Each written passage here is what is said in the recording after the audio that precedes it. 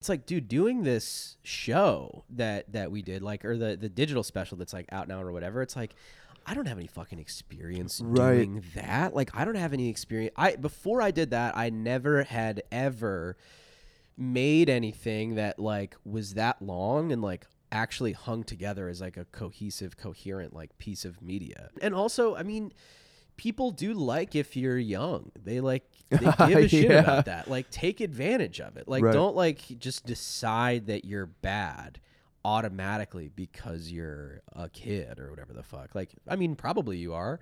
Definitely confront that. Keep it in your head, but don't let it like defeat you. That's I think you just have to like live in this place where it's like, yeah, it's like cool that I'm like a young guy who's getting to do stuff, but at the end of the day, I don't have fans enough rather to like sell out rooms, you know? So when I'm up there, I gotta fucking dance, man.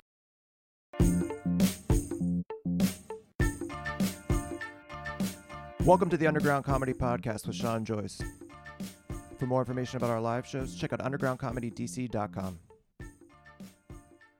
Hey, what's up? Thanks for checking us out. It's 2020, and we're starting off the year the way we do every year, with 51st Jokes on Wednesday night at DC Draft House. This will be our 5th annual 51st Joke show in DC, where 50 comics will each tell their first new joke of the year. It's a fun show, so check it out if you can. Then, this weekend, Chris Powell from Comedy Central will be making his Big Hunt debut. You can get tickets and info to those shows on the website. Our guest today is Mekki Leeper. Mekki is a Los Angeles-based comic who started headlining clubs at the age of 23. Now 25, he is filming a pilot for Comedy Central that is over 3 years in the making and started as a live show in Philadelphia. In this episode, he talks about how that process unfolded and the perspective that has helped him successfully navigate the comedy world at such a young age.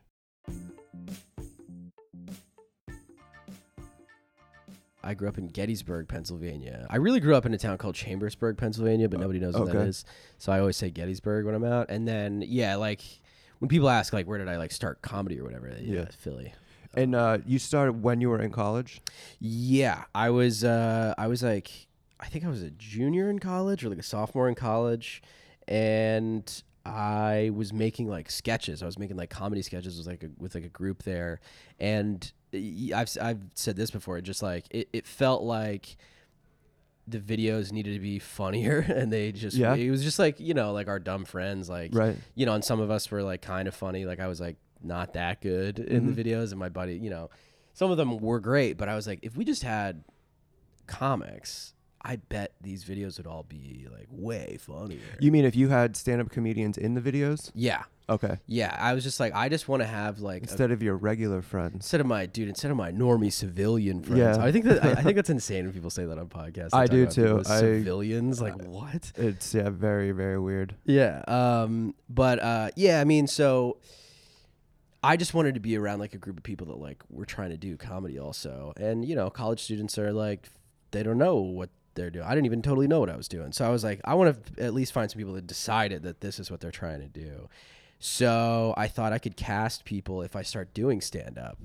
Oh, really? You were like infiltrating stand-up for the sake of making your videos better? 100%. I had like no intention of like being a stand-up comedian. Yeah, cool. Like, I was like a fan of stand-up, but it never really occurred to me like, oh, that'll be my job. Right. And then, then I just started, and it started like, things started going pretty well, you know? Do you think that it could be your job now? Like, do I like believe that will be? Yeah, like, do you see yourself as like, I'm going to be a touring comedian and it's going to be like half of my year is going to be touring? I see that now. Yeah. Like, I really think that I always wanted to like make things. I always wanted to like write and direct and whatever. Like that was the plan. But, I can't see abandoning stand-up at this point. It's like way too fun. It's way too interesting. And it's also such a different.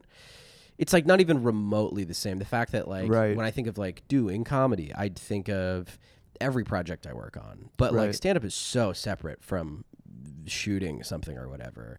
The gratification is so much more like instant. It's great, you know. Yeah, a lot and freedom. Yeah, you can say whatever you want. Whenever you want, you can decide to like not really do your act. You can like do like as much crowd work and new material as unless you're like bombing. But like, there's nobody that's gonna be like, you're gonna need to like say that one joke tonight. Right. It's like, what are you talking? No. So That's nice. when you were, what were you majoring in when you were there? Film. Okay, so you knew from the kind of early on you wanted to get into that line of work. Yeah. Like when I was like, I think I started making videos when I was like 12, maybe. Like, little. Were they funny videos then? No, I mean they weren't funny. They were trying to be. You know what I mean? But they were intended with the intention. Yeah. Yeah. I always was like, I want to make like comedy, like movies or like TV or whatever. You were doing stand up in Philly. How long did you do stand up in Philly? Oh man, I think like a year and a half or like 2 years maybe. And then you moved to LA. Then I moved to LA. And how long have you been doing it total? It'll be 5 years in February. Okay, so like this very, very quick progression. Yeah, I really I feel like I was at like all the right places at all the right times. Yeah, like, that's when I think back on stuff. I'm just like, Jesus, I don't know if I could like thread that needle again. How did you decide to go to LA instead of New York? Basically, I unexpectedly got like a team of agents and a manager, and they just told me to do that. Yeah, like I was gonna move to New York later that year, and I just like do like the thing that everybody does, and like try to just make it work or whatever, and get seen by people. But that happened a lot earlier than I thought. And how did they see you? It was like a couple of things. It was like, I don't know, man. It was like a really weird turn of events. So there were two things. Like, I don't know who listens to this podcast exactly, but like managers and agents are different. Basically, like agents see all the jobs in Hollywood, and they point you to ones that you could possibly do, and then your manager helps you pick which one of those to attempt is the right one. Yeah, as it matches up with your like sort of like idea of what your career to be or whatever. That's like sort of what how it works. So they're separate entities. So like one thing that happened that helped me tremendously is I was taking all of these like DIY trips to like other cities to do just free bar shows. Okay. As a way to like try to practice stand up, because I couldn't, even if you get booked every night in Philly, which isn't really possible anyway. I mean, it's like you just can't sustain that. Like you can do that for a month. How often were you able to go up in Philly? Maybe like 4 or 5 times a week, probably, maybe a little bit more at like when it was like at the most. But I feel like the most productive time I like had in stand up early on was I would fly with my buddy Chris O'Connor, and we would go to like 2 cities. We would go to like Denver and Chicago, just like on our own dime, crashing on people's couches, doing every single bar show in the city for a week and just exhausting every show they had. So it's like you could get up like 2-3 times a night for 10 days. Yeah. That's not a privilege that you're afforded. Like when you live in a city. When you live in a city that's not New York or LA, and you're like a total like nobody comic, there's just, you can't get up like that. So we would do that. I mean, and it like killed me like all I was doing was like I was like spending the money that I was supposed to be spending on my apartment that I got as like literally just like my student loans. I like spent my student loans like flying around to do, just bar shows and stuff, which was psychotic. But one of those times I went out to Denver Comedy Works. It was a trip to like Austin and Denver. So like this is like day 7 of the trip. I go up at New Talent Night at Comedy Works and just do like 4 minutes, get a great tape. It was the first time I ever put myself doing stand-up like on YouTube. Probably like 100 people watched it. And one of those people was this writer at The Daily Show, this guy David Angelo, who's my buddy. Oh, yeah.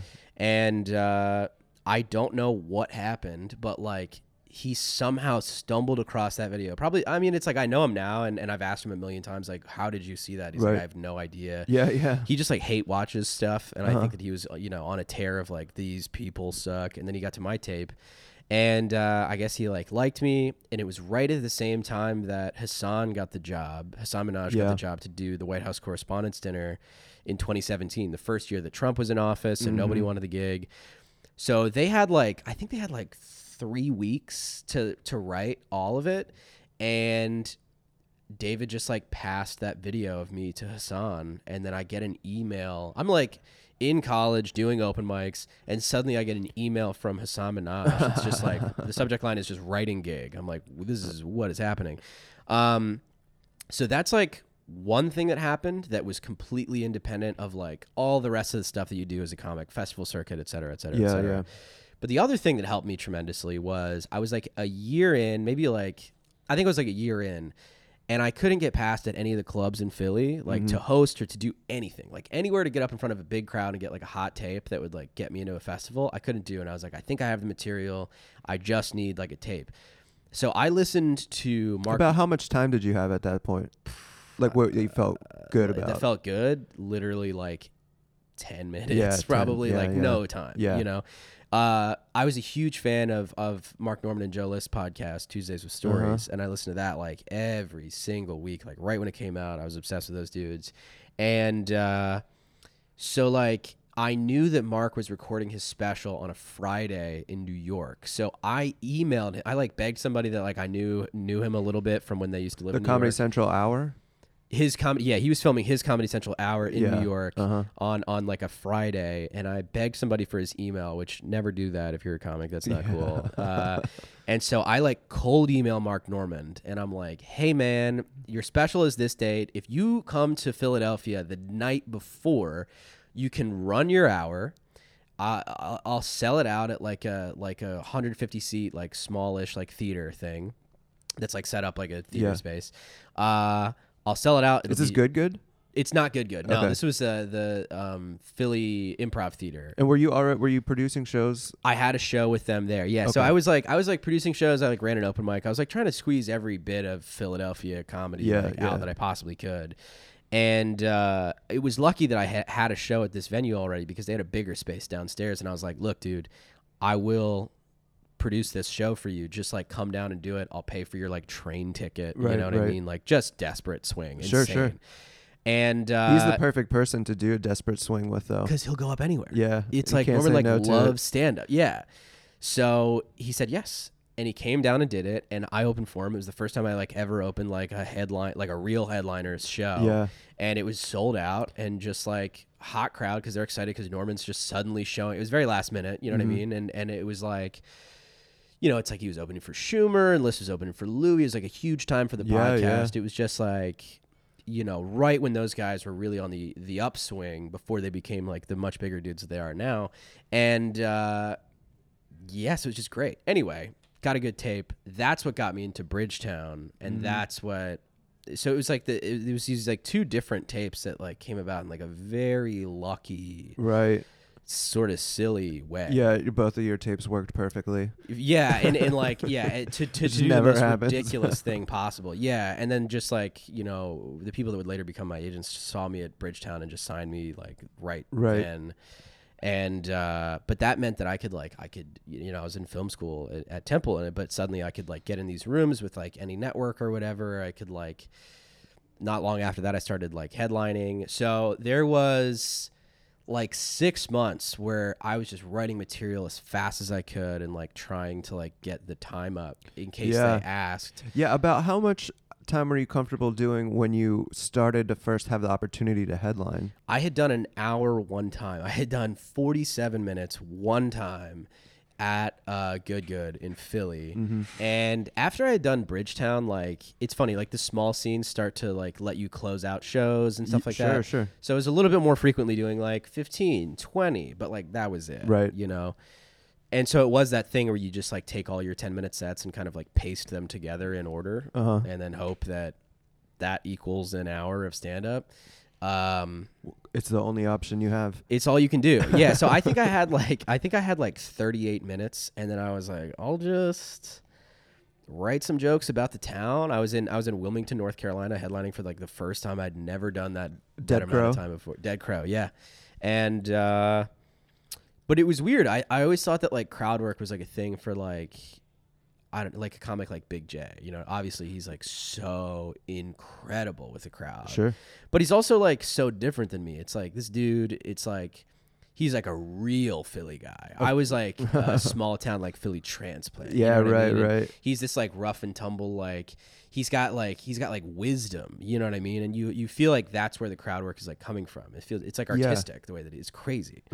And so I was like, I'm just not that kind of comic. I didn't come up at like the Laugh House and shit. I didn't come up with like crowds like throwing things at me and screaming and shit. And I had, you know, but what I realized is that you know, of course you could do crowd work. Yeah, right. You know what yeah, I mean? Like, it's not anybody the could do only. it. That's not the only style of crowd work. That's just one style of crowd work. Totally. And yeah. there's a lot of different ones. I mean, Todd Barry has a unique style of crowd work. And it's incredible. And it's so different than Big J. But you don't have to do either of those. There's still other versions.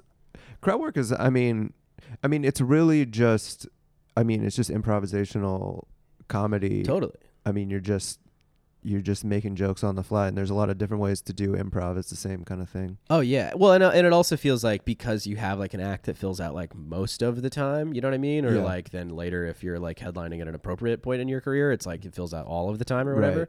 But the thing that blew me away with those shows was, and I think it was me being, you know, feeling like a fucking animal backed into a corner, is like they actually went really well. Like they were fun. The club had me back the next year. We sold like even more tickets. It was like people like came back to see the show. Yeah.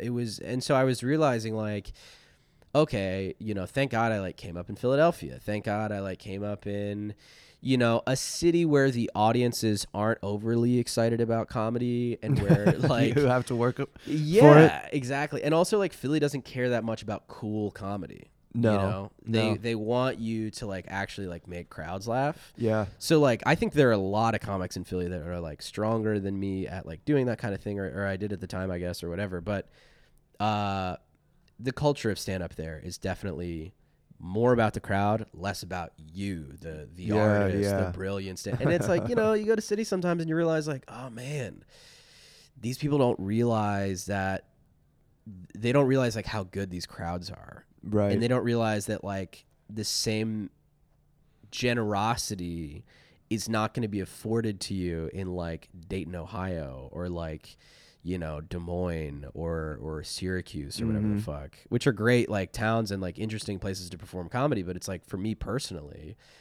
it is a little bit harder to do stand up in a place like that where like, you know, a lot of people's comedy like really leans on like references and shit, and like it's like, is the crowd laughing because they know what you're talking about, or are they laughing because what you said was like really funny, you know? And I think that you have a little of both, but some people lean really far in one direction or the other, you know? Yeah, definitely. You take like jokes that are real, just like jokey joke, kind of like corny, like hacky shit or whatever, and Murders on the Road. And then in a city, people are like, this is boring. Right. But the flip side of that is like almost worse, where it's like you're doing essentially like a bad, like reference laden one-man show.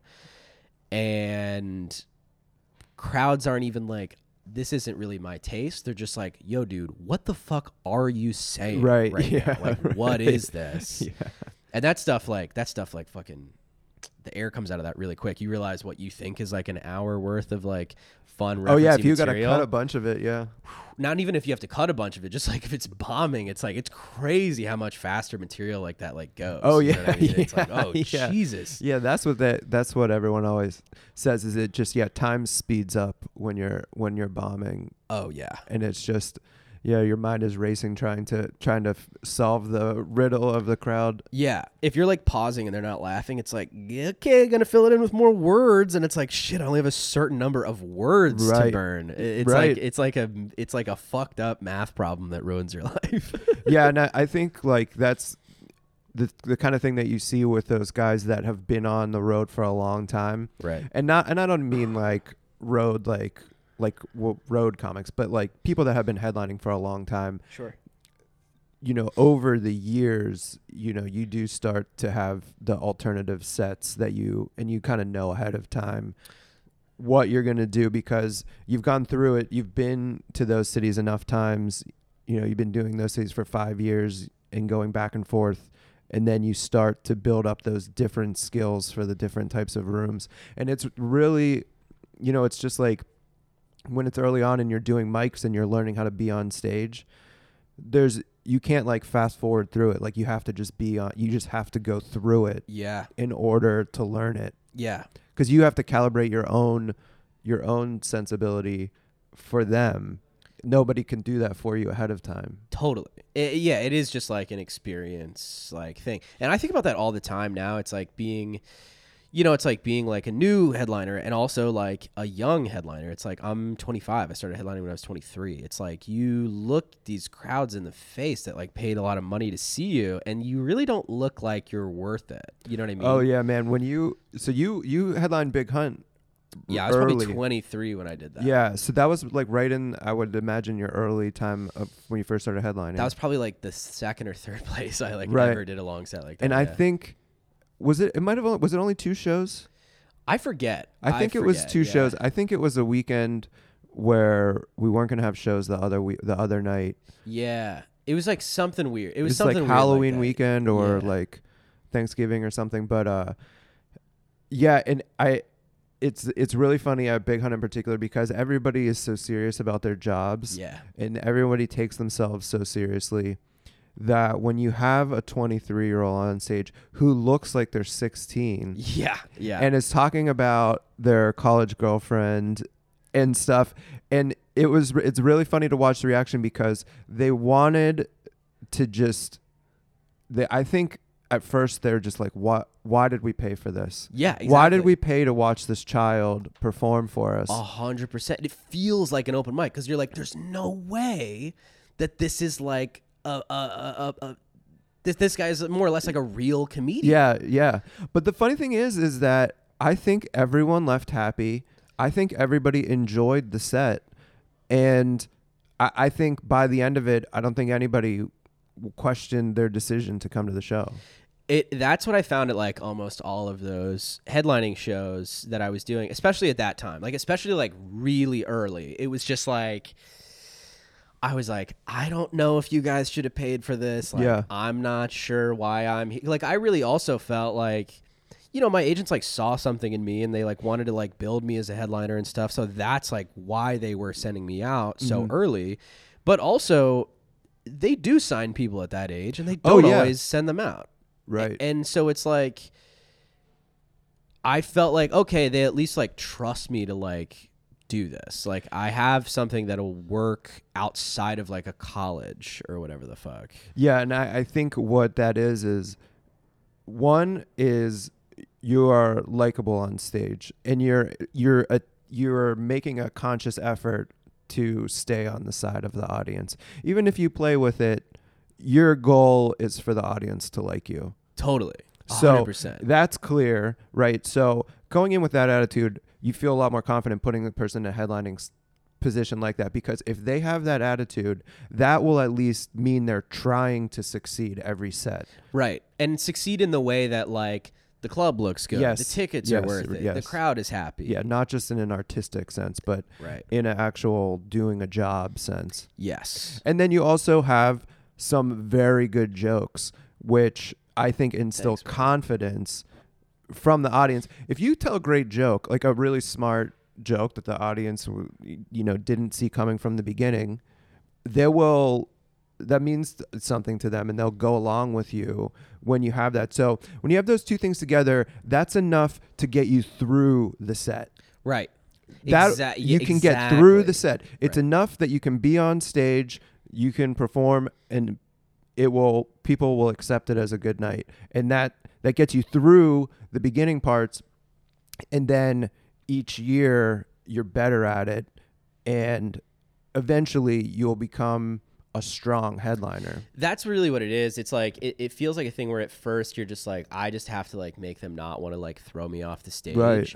And then it feels like, you know, you have sets later on where you're like, I think I just made some fans probably. Right. Like that set was probably a thing where like those people are going to like remember that. And whether it was just like a wild moment with like crowd work stuff or if just like my shit like really resonated with some people or whatever, then you start to feel like, okay, the like fear of it not working out is kind of going away. And now I'm really focused on the just like, hey, how can I like do this the best way? Like that I really like to do it, whatever. But I still don't even think of myself like, I've been headlining now for like 2.5 years. So I'm very, and doing comedy for like not even 5. So I think another thing is that people, especially when they start to get opportunities or whatever, they get in this place where it's like, I'm fucking legit. Like I'm a serious comic. Like I'm like whatever. And it's like, no.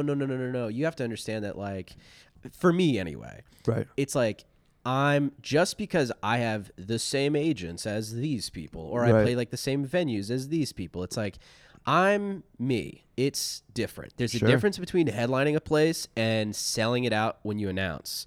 There's a difference between like, oh, okay, I'm gonna like play all these cities, and I'm gonna play like a theater in all these cities. It's like those are like light years apart. And there's also a difference between having good sets and leveling rooms every night. Exactly, dude. It's like, can I like headline clubs? Yes.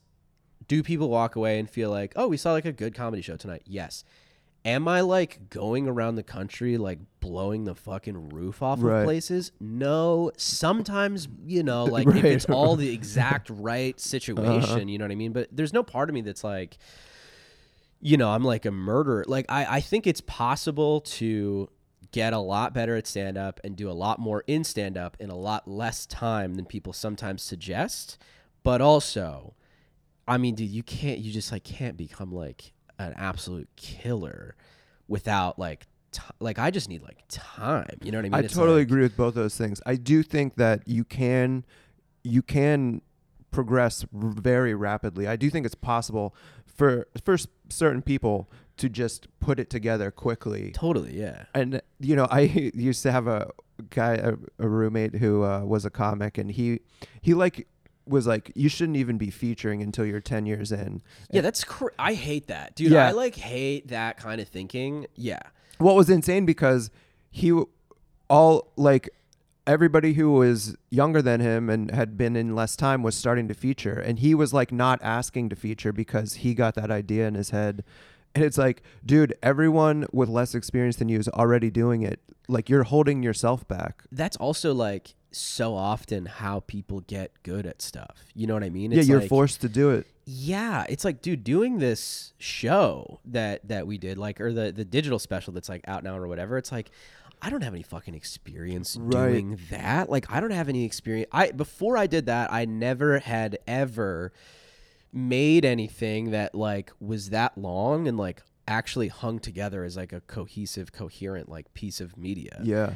And I think one could argue that like people that are in a position of creative control over a project like that are usually like in their 30s or whatever, but like sometimes they're not. And also, if I just sat around and waited for that, I don't know, who the fuck knows what's gonna happen. You know what I mean? Right. And also, I mean, people do like if you're young. They give a shit about that. Like, take advantage of it. Like, don't like just decide that you're bad automatically because you're a kid or whatever the fuck. Like, I mean, probably you are.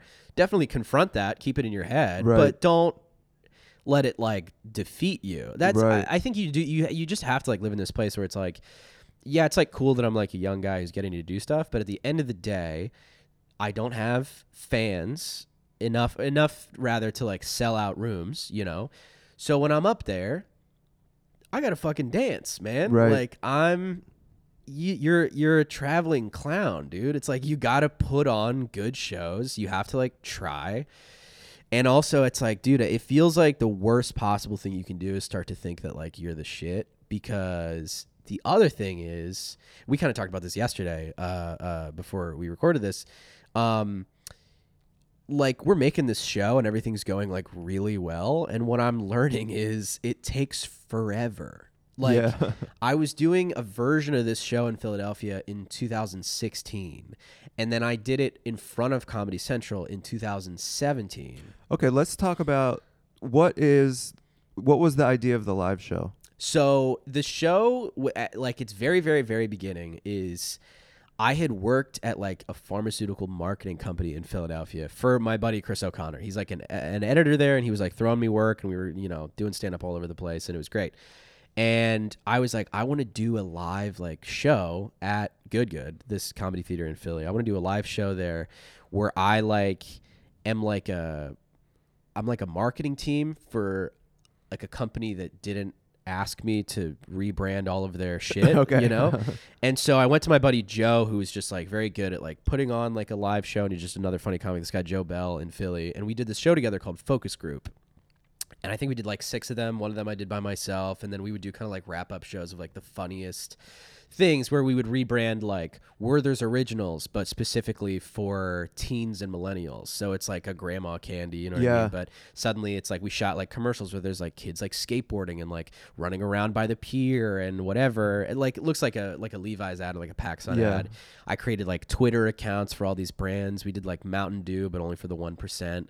So like I'm tweeting out like Rolex ads and like all this ridiculous shit for like Mountain Dew, but it's like Mountain Dew. It's like spelled Deaux.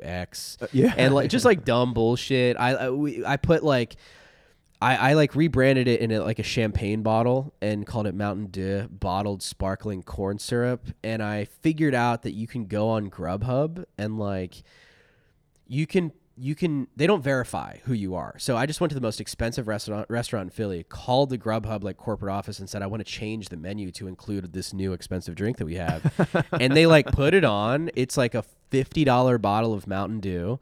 You could really order it. It was on their menu. It was for years after on their menu. I like ordered it while I was on stage. It charged my card like $63. I like never got the money back, which at the time fucking killed me. That's funny.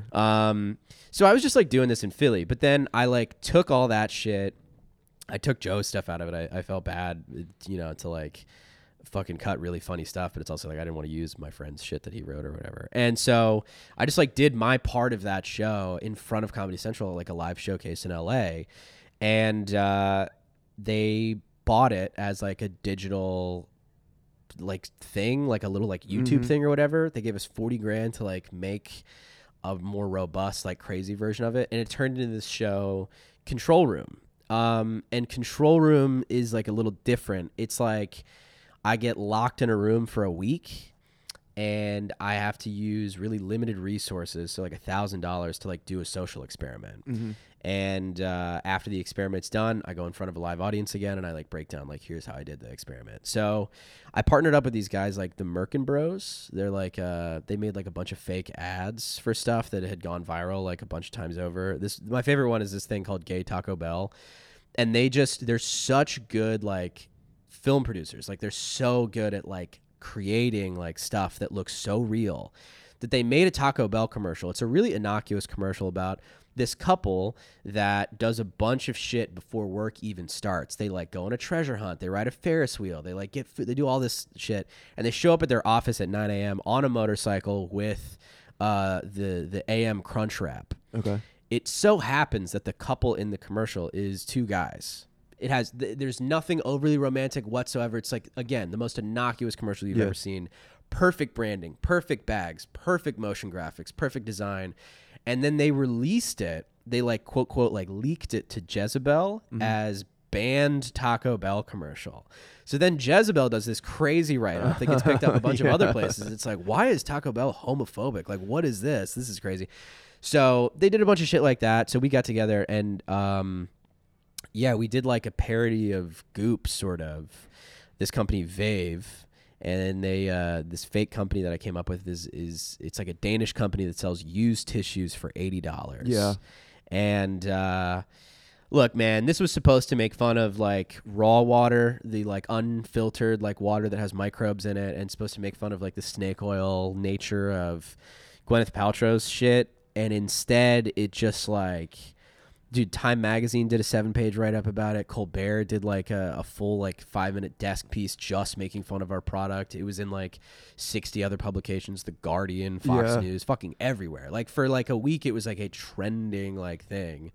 And then the show is me talking about like, here's how I made this seem like a real company. We did focus groups. I like handed it out for free in LA. Like there were like real products. We like mailed them out to people. There were influencers involved. It was just like a crazy project. And so that came out on YouTube. Just like which anybody can watch now. Anybody can watch. It's free to stream on like Comedy Central's like YouTube and on their website and all that stuff. And it was great, man. Like almost 1.5 million people have watched it now. And so they bought the TV show now. So now we're making a TV pilot, and we like did the deal for like how it'll go for the next, if they pick it up. Would you be just making one product after another? No, it'll just so what's going to remain for like the TV version is that I'm going to be doing social experiments, and it is going to be the same nature of social experiment where unlike a Nathan For You, for example, like Nathan's so funny because he's so funny. It's Right. like I want to see that guy sit down in a room with like anybody and Right. just talk to them, and it's like his like off kilter nature is just so great. This show is different because I'm never there. It's like I think that we're at a time now where it's like the internet's so much important, Right. so much more important with like any kind of like scheming, any deception, any fraud. It's like it's remote. You know what I mean? It's from like a group of people that you can't really even identify, Right. whether it's like a Russian hack or it's like, you know, just these like weird startups that are always fucking up to something dubious, or even like, you know, Facebook or like Uber, like huge companies we know are doing things that make us upset, or like Amazon or whatever. So that's like a more fun thing like to criticize for me. And I'm also more interested in like all the shit you have to make stuff seem real. Right. You know? So we're doing the pilot now, and hopefully it gets picked up. But that's what I was going to say a second ago about just like how fucking long the process is. Like every time we try to do something so far with this project, it has like worked. It's like exceeded expectations. We're really happy. Comedy Central's been like great to work with, but it just like, it takes so long. Like if we get picked up now. You did the live show in like the fall of 2016. I was doing the live show, I think right at the end of 2016 in Philadelphia into 2017. Then all that like shit happened with like writing for Hassan and you know, getting repped and all that stuff. Then I moved out to LA in like the summer of 2017 or in like August. And then in September I did the live show. In November they bought the digital special.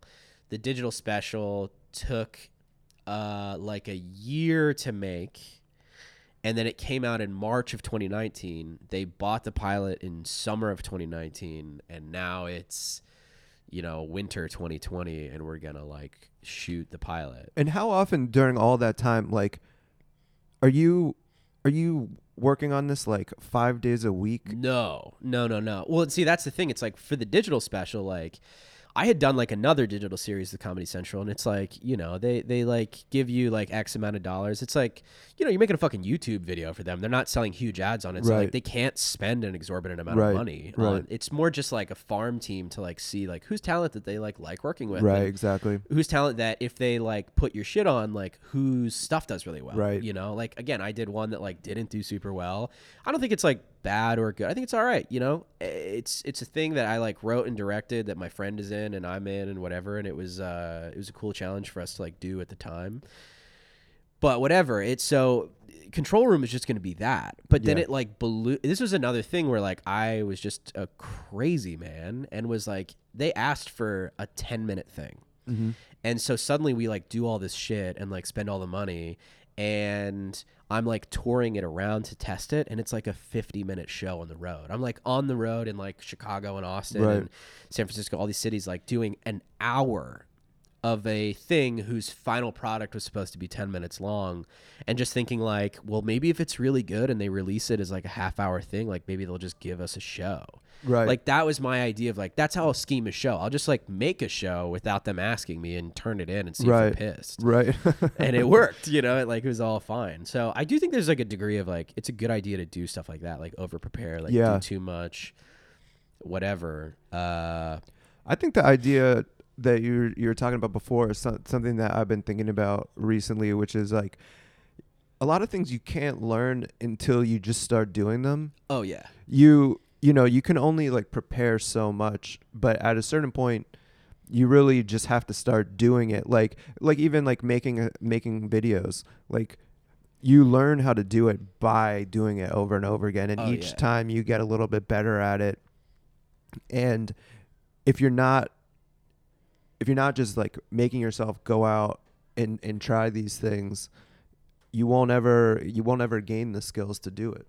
It's 100% true. It's like 100% true. It's like, this is not music. This is not like, it's just like not like other shit where you can like write a song in your room and like then put it on the internet and like see what people say. But even that, like you have to put it out. Like you have to do it. You know?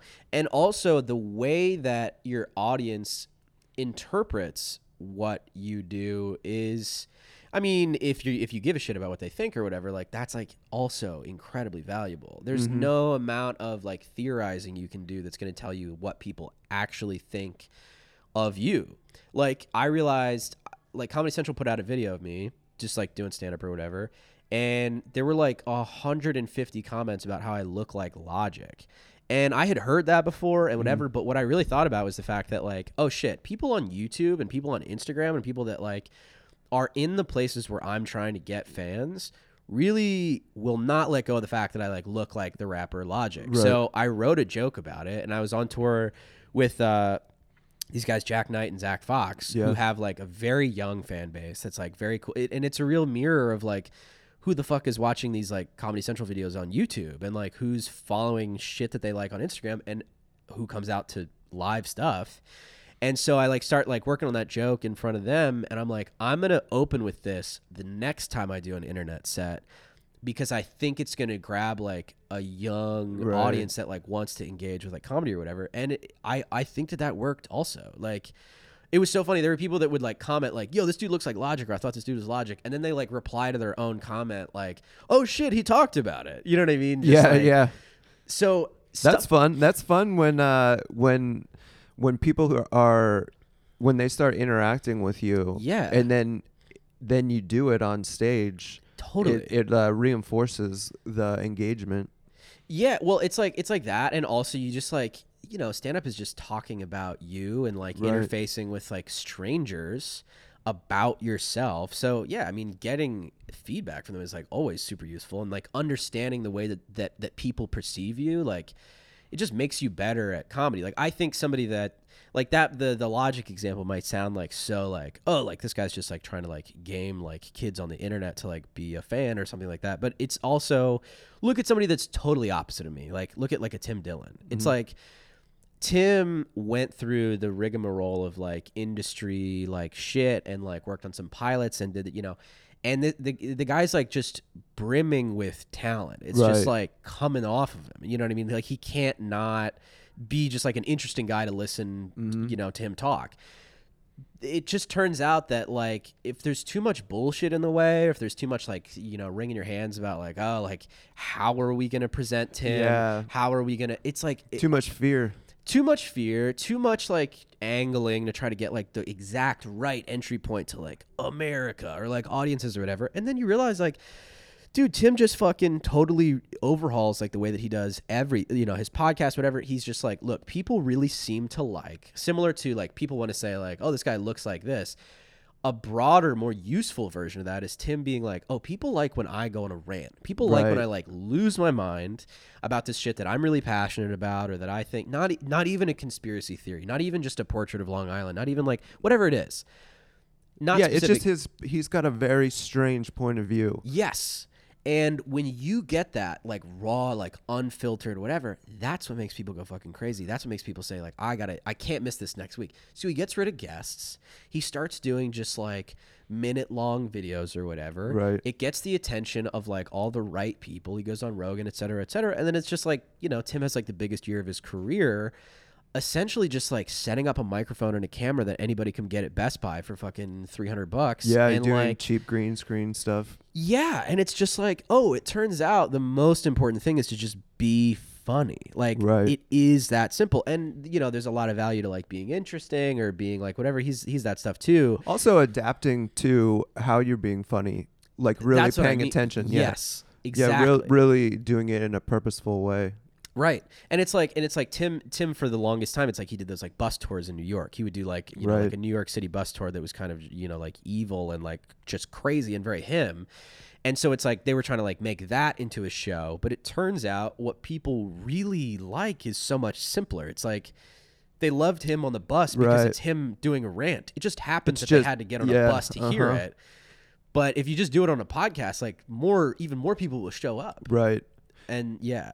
Yeah, if it's just even just watching him at a desk is kind of funnier because you don't care about the bus and you don't care about the tour anyway. All you want to hear is the rant. Exactly. So might as well just have the rant and let him be free to talk about anything instead of having to rely on whatever's going on around him in New York. 100%. Well, and what you realize is just like, oh, okay, well then if it's just the rant, like you can put it on a bus, you can put it in fucking public, you can put it in front of a Bojangles, you can put it like wherever the fuck you want, you know? So yeah, I mean, I think that like that's such a good example and something for people to look at. Like Tim and I are very, very close friends, and like I definitely am in like the industry camp of shit, and he's definitely in the like independent like podcaster camp by choice. It's like he's well connected in the industry, also he can do that. But like it's I guess this is like a separate thing. I do think it's so fucking important to be close with people that like approach things like in a way different way, that are like way different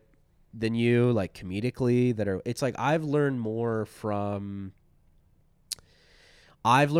people that do comedy that's like kind of offensive, you know, people would say, you know what I mean? Or like, I don't know, it's just like edgier, clubbier comedy. Yeah, what do you take from that when you see someone doing material like that?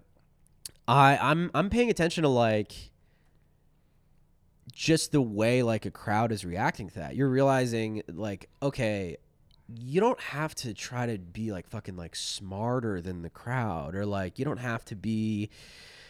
Yeah, you don't. I mean, if your intention is to be smarter than the crowd, I don't think you'll be successful. Yeah, because that's not what they want. You can't be obviously dumber than the crowd. No, you can't do that either. You can't just be like a fucking like circus act or whatever the fuck. But like also, I think that when I see dudes like that like kill in a room, I'm also realizing like, oh, it's so easy to just follow like the cool path in comedy and try to get into like all like, you know, perform on all like the cool bar shows and like the cool shows in LA and whatever. Like I guess that's like the bucket I get thrown into a lot more quickly than like the club bucket. It just is what it is. But I try to shy away from it because of how naturally it presents itself, because I think I can learn more from guys that are just like club dudes. Also, people in clubs, I got to be honest, man, club crowds are more representative of like what America is like. Club crowds are more diverse. Club crowds are, you know, it's like you look at like a really like hot like alt show in LA or New York, and it's like the lineup is really diverse and like that's awesome, that rules. But the weird thing that you see is like the type of comedy that's being done is very homogenous. Like that's all very the same. Even though you're saying like, oh, but look at all the different perspectives, look at all the different whatever. It's like, okay, explain to me this. Why is the audience all 27-year-old white guys that like look like me? Yeah. Like, why is it all like affluent, liberal, educated white people at these shows that have like a really diverse lineup or whatever? And then you go to a place like the Comedy Store or like whatever, like a place that's like looked at as this like bro-y, like clubby, like whatever. And the audience is like super diverse. It's tourists from like all over the fucking world. It's like, you're really performing for like this insane cross section of human beings. And I guess that what I'm saying is like, I truly don't think that like one of those is better than the other. Like I hate the like the partisan nature of comedy now, because it's like, you guys are getting really incomplete data. Like you're just getting incomplete data. You know? You're categorizing it in a way that I don't hear many people do that. I mean, I think the common thing that everybody, I mean, people are either splitting it into club and alt, right? Or they'll split it now into like free speech, joke about anything versus like woke comedy. But in a way you're kind of talking about, I don't know if it's club comedy or like performing with the intention of just having good set versus doing it for art's sake. Yeah, I think that like to me when I think about it, when I look at comics that I really like, it's like comics that are themselves. They do have something that's like original about them or like about their act, and also they're entertaining the audience. Yeah. And it's like the idea that those three things are somehow like at odds with each other. Like now you either have to be so original that you're like inaccessible and that's like good, right, is crazy, or you become such like a, like, dude, it's like you become such like a free speech dude that like, this is what troubles me about that. It's like, it's a lot of really tremendously funny guys whose whole point is like, I don't want comedy to be so political and about all this like social identity politics bullshit. But then it's like, okay, well, you're so worked up about it that you're spending your entire podcast, your entire act or whatever, like just Right. talking about that. And it's like, well, now your shit is political. Like, Yeah. you're fucking, if you just want to be funny, then like just be funny. Yeah, because you also like you're making your whole life about that, whereas like your life could be just whatever you want to talk about. Totally. You can go on stage and say anything you want, and you can go on your podcast and say anything you want. And you can just choose to cover like the politics of comedy every fucking week. Like that's and you can just ignore people on Twitter that are saying stuff that's annoying to you. Totally. And it just feels to me like it's like, look, if you're not like endorsing something that's like truly like destructive or whatever, which I think is a frankly smaller margin of actual topics than people make it out to be sometimes, definitely. it's like I think you're all good, you know? But it is just like I love.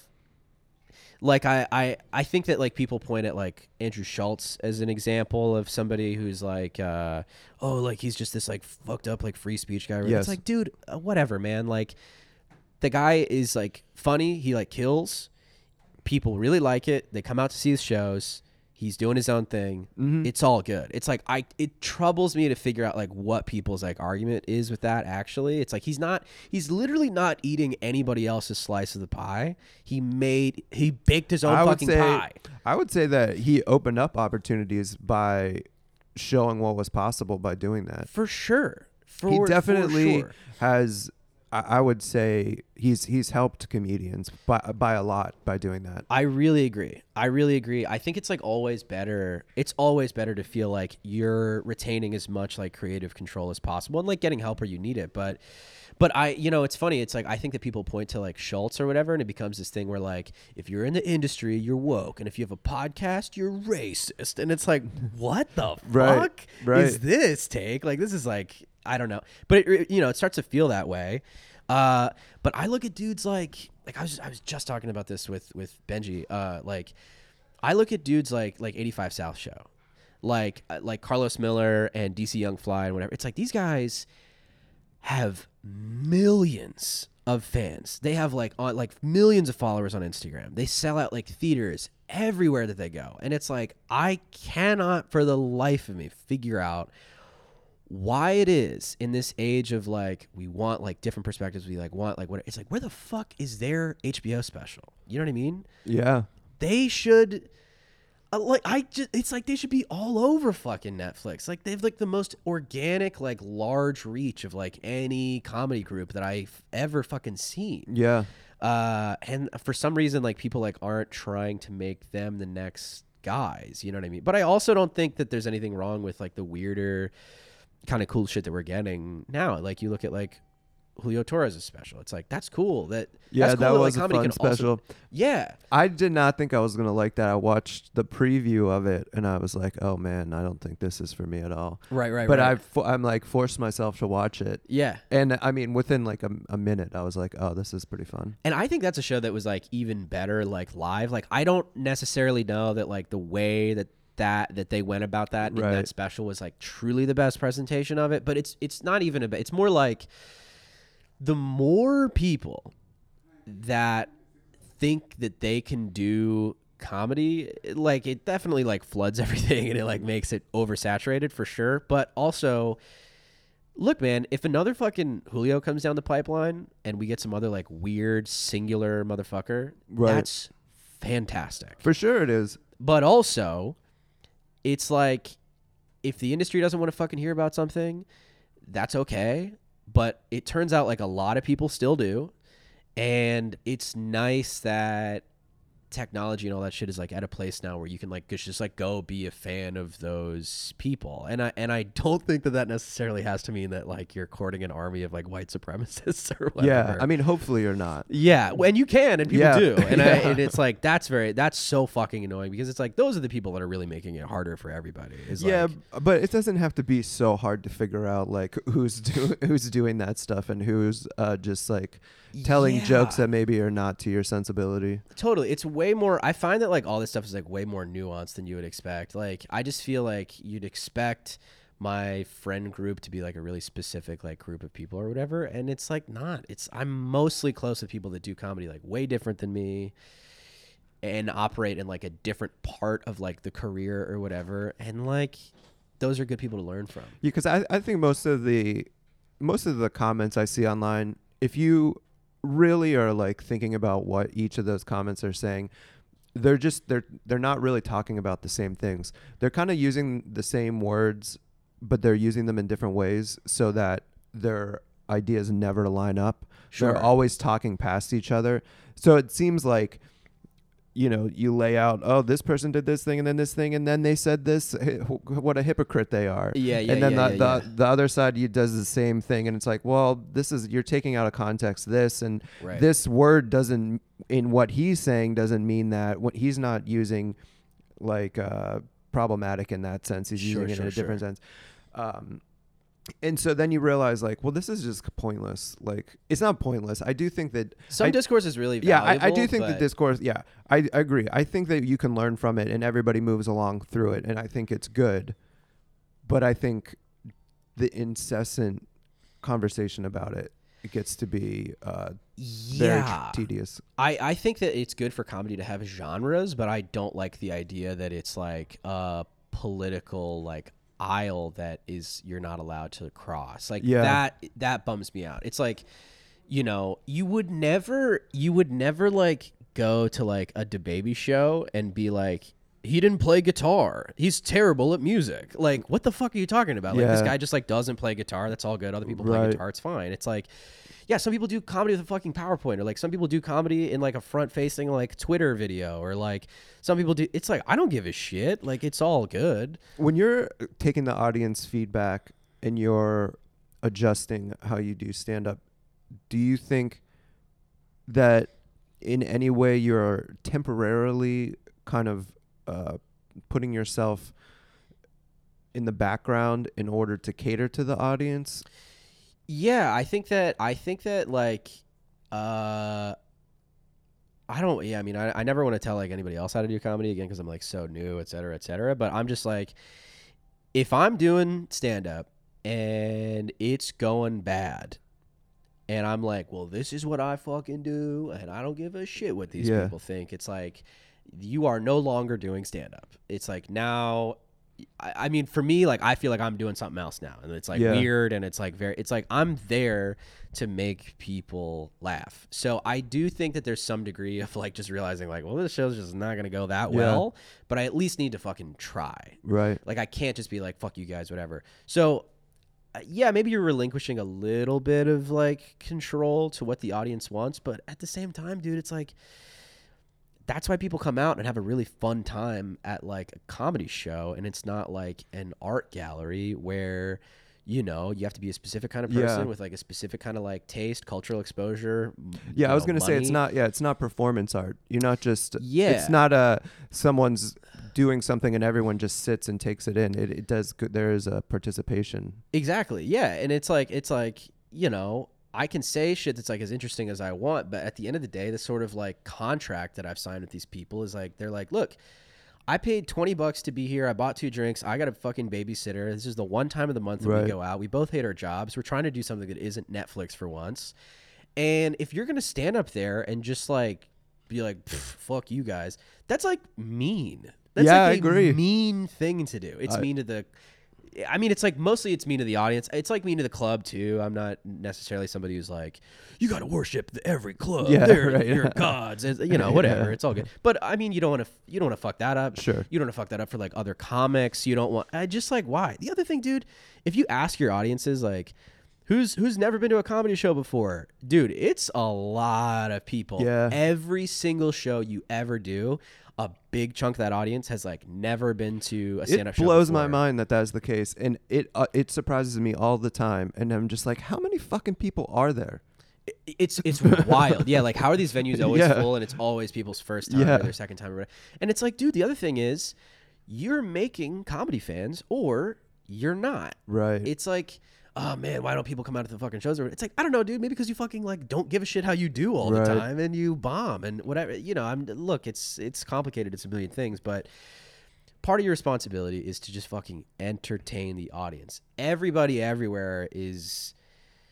You're gonna say what you want. You're gonna work on the material that you think is cool. You're gonna, you know, unless you turn it into like a total like hack or like whatever, Sure. you're gonna say what you want to say. Like that's what'll come out. But I think it's important to like try to focus on like entertaining people, especially as like a young comic or like a new comic or whatever, because you know, you don't want to build an hour of shit that only works for people in your town or only works for people in like Brooklyn or Silver Lake or whatever, because if you want to like grow and do more things, you realize that yes, there are like a seemingly infinite number of people, but most people are not this like, again, this like small homogenous group of similarly educated, affluent people of same political ideology. It's like, Right.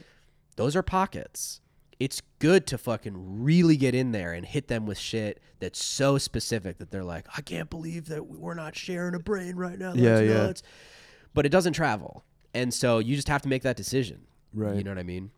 I think also it's like stand-up comedy, you know, it's just like anything, you know, whatever type of art you're going to make, Right. it's going to have limitations. Like you're working within a framework. Like if you're on Twitter, there's a limit to what you can do with it. If you're making a web series, it can only be certain things. And if it's stand-up comedy, it can only be certain things. You can't do everything in stand-up comedy, you know. Yeah.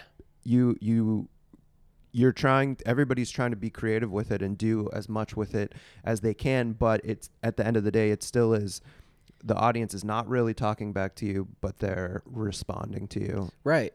Yeah. And it's also just like, you know, you're only going to be able to do like the kind of, like, I really try hard to make sure that my shit is like, I can do it at a club in, you know, quote unquote, like the middle of nowhere. And I can do it at like a cool, you know, like alti venue in LA where I like run my monthly show that I have. You know what I mean? It's like, I want it to just exist both places. I don't want to have to like change it. I don't want to have to say like, I can't do, you know, that show or whatever. But, you know, sometimes I'm going to be on the road and the feature is, he's fucking Benji. The feature is fucking Benji. You know what I mean? The feature is like, you know, sometimes you're on the road and it's like you know, the feature like really nails like what that small town likes, and you're just like not quite as well geared. And sometimes you're going to be, you know, doing a show in Brooklyn and somebody does fucking like a burlesque thing before you. And then the next person does a PowerPoint and then you're there doing normal, quote, quote, like normal stand up. And you look kind of boring and square and people aren't as into it. And that just is what it is. Yeah. But just don't fucking bomb. Yeah. You know, just like do pretty good. Make people appreciate whatever it is that you're doing. Like, I don't know. That's like what I think. Well, I think you're doing pretty good, dude. Thanks, man. Appreciate that. So, Control Room is on YouTube. Do you have a bunch of videos on YouTube?